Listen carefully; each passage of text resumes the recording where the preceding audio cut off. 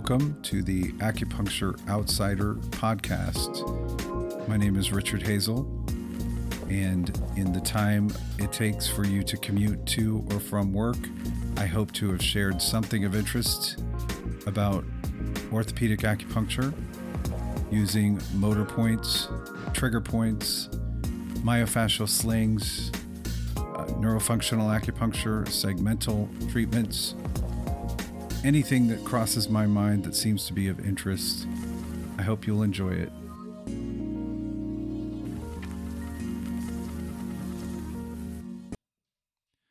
Hello and welcome to the Acupuncture Outsider. This is Richard Hazel. And this week I wanted to talk about the Psoas, but I didn't want to really cover too much of the material that I think most people know about the Psoas already. I will just mention that that's its role in low back pain and being able to inhibit the glute max.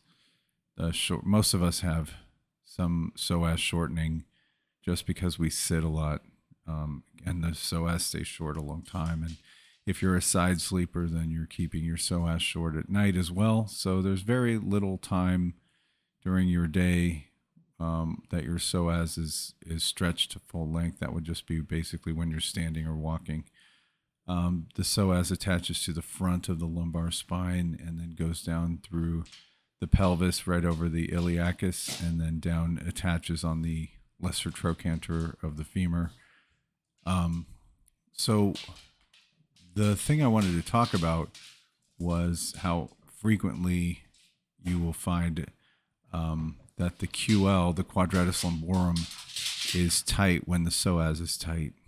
And I wanted to talk a little bit about why that is, and also some other things to consider. The Psoas, if you look at the spine from the side and you see the Psoas attached to the front of L1 through 5, and then you see the QL attached to the back of the spine 1 through 5, you can envision how the Psoas and the QL would, when contracting at the same time, would stabilize the spine. And if there's some shearing force to the front or to the back, they would actually tighten up to stabilize against the shear. So what does that mean? If you have someone who's doing like a deadlift and they're engaging their whole posterior chain to do the deadlift, that's a shear force that's pulling on the back of the spine, pulling back against the lordosis, the normal lordosis of the spine. And the Psoas, being on the front of the spine, will then tighten to stabilize the spine so that you're not going to pull your vertebrae out of alignment, damage your spinal cord. So if you've ever wondered why someone lifting heavy, doing a deadlift and sometimes a squat will injure their Psoas, it's very likely because of that protective mechanism against shear force pulling the spine too far forward or too far backward. So the QL and the Psoas have that relationship together. And if you're dealing with someone with low back pain, very likely both will be tight. I saw a YouTube video not long ago with a physical therapist talking about shear force, and he was saying that if your patient has pain around the PSIS and a lot of tension in the low back, it could be a protective tightening against a shear force from the front. And that he was advising, don't just go releasing things because they're tight, because that low back tension could be protective for the patient. And I just want to mention that to say that is a lot of BS. tight muscles are not stabilizing you. Tight muscles are not strong. So while he's correct, it could be a protective tightening because of shear force from the front, like the psoas being super tight, pulling the spine forward, especially when they're standing and walking. The tension in their QL, spinal erectors, and glutes is not protective. That is not helping them stabilize. A tight muscle is short. It does not have potential energy to contract and do anything that requires strength. So I completely disagree. If you find tight muscles that you believe are correcting or stabilizing for an antagonist group of muscles, you just have to treat both, get both groups back to their normal length and strength. You don't just say, oh, well, those muscles are tight and that's helping you. No, they are not helping you. I had a patient who was a nurse, and that was one of her concerns once.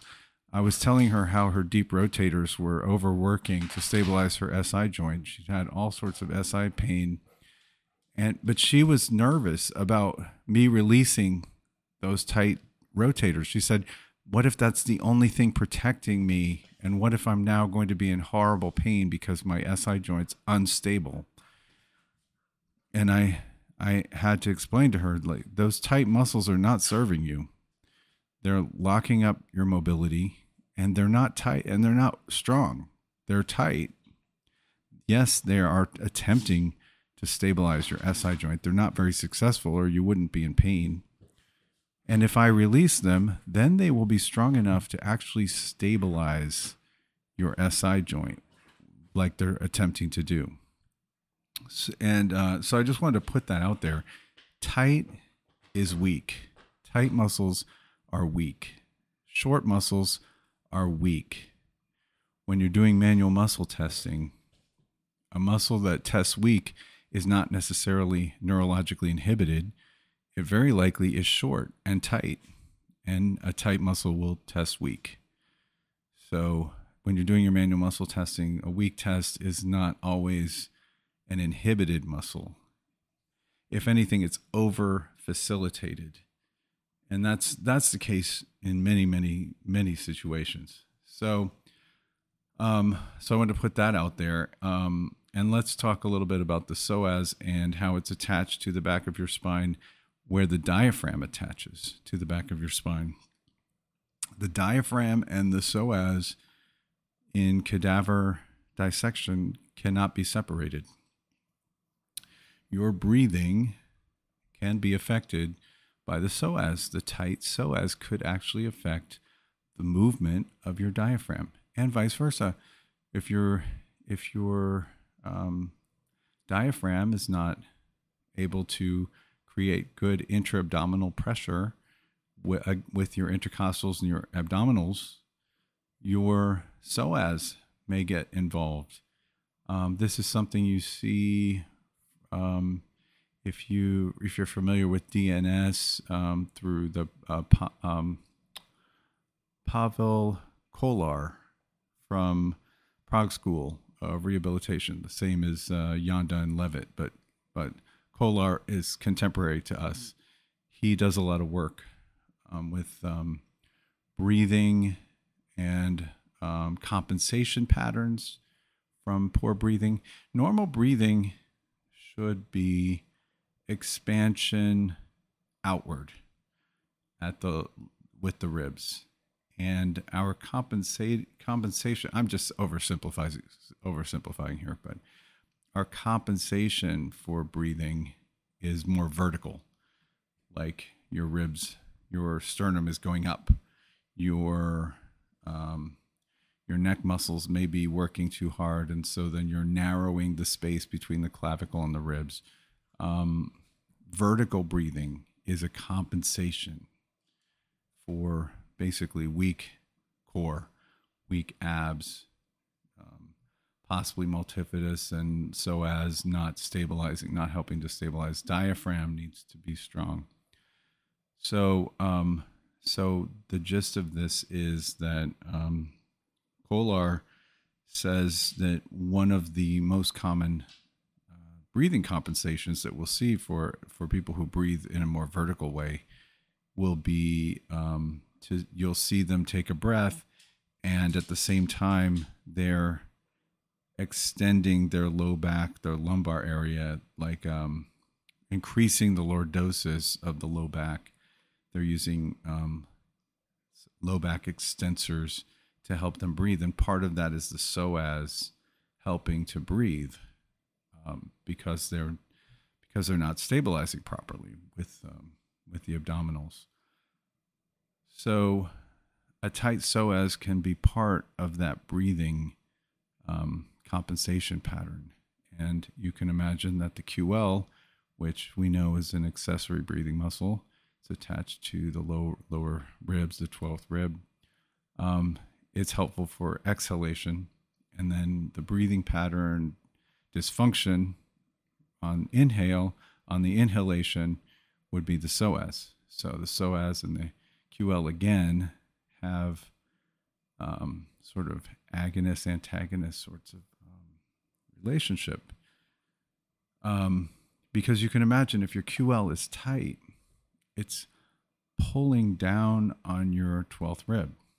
And what do we need to breathe? We need our ribs to be able to expand and rise a bit. The ribs are like hoops at an angle, and when we breathe in, they need to be able to expand and rise. And if the QL is pulling down on the 12th rib, then that's going to cause a dysfunctional movement pattern for breathing. So you have that QL and psoas working to help breathe. The QL is, when functioning properly, is actually meant to help with exhale.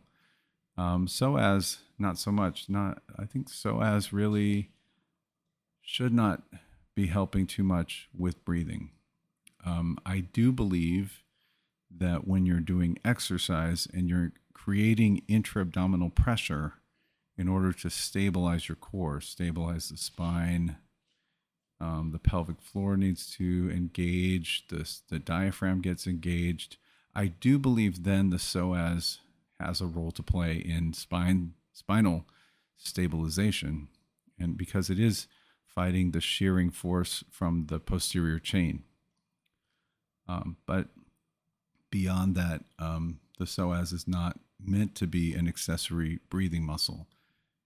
We just know from Kolar's work, and I believe, I'm not sure because I haven't studied Postural Restoration Institute like PRI. I have not studied their methodologies, but I'm guessing that they see psoas getting involved in dysfunctional breathing as well. I do know that when people do some of the PRI exercises, that it improves their hip mobility. And I'm guessing that's via the psoas for the most part, because the tight psoas will pull on the lesser trochanter, kind of pushing the hip into external rotation. So your internal rotation would be inhibited by a tight psoas. And if proper breathing is restored and the psoas is relaxed, then your internal rotation, your hip internal rotation should be improved. So those are the main things that I wanted to talk about with the psoas. You'll see the psoas getting injured from people who are doing lifts like deadlifts and squats. And so really we need to think not just about the psoas, but then the extensors, the spinal erectors, and the QL as agonist-antagonist relationship. And also think about if you have someone whose psoas is constantly getting tight and you have no explanation for it, perhaps it's a breathing compensation. So you just want to be able to watch them in a seated position and how they breathe. And if they have to use some lumbar extension in order to take a good breath in, then there's a compensation pattern going on. The abs are not firing strong.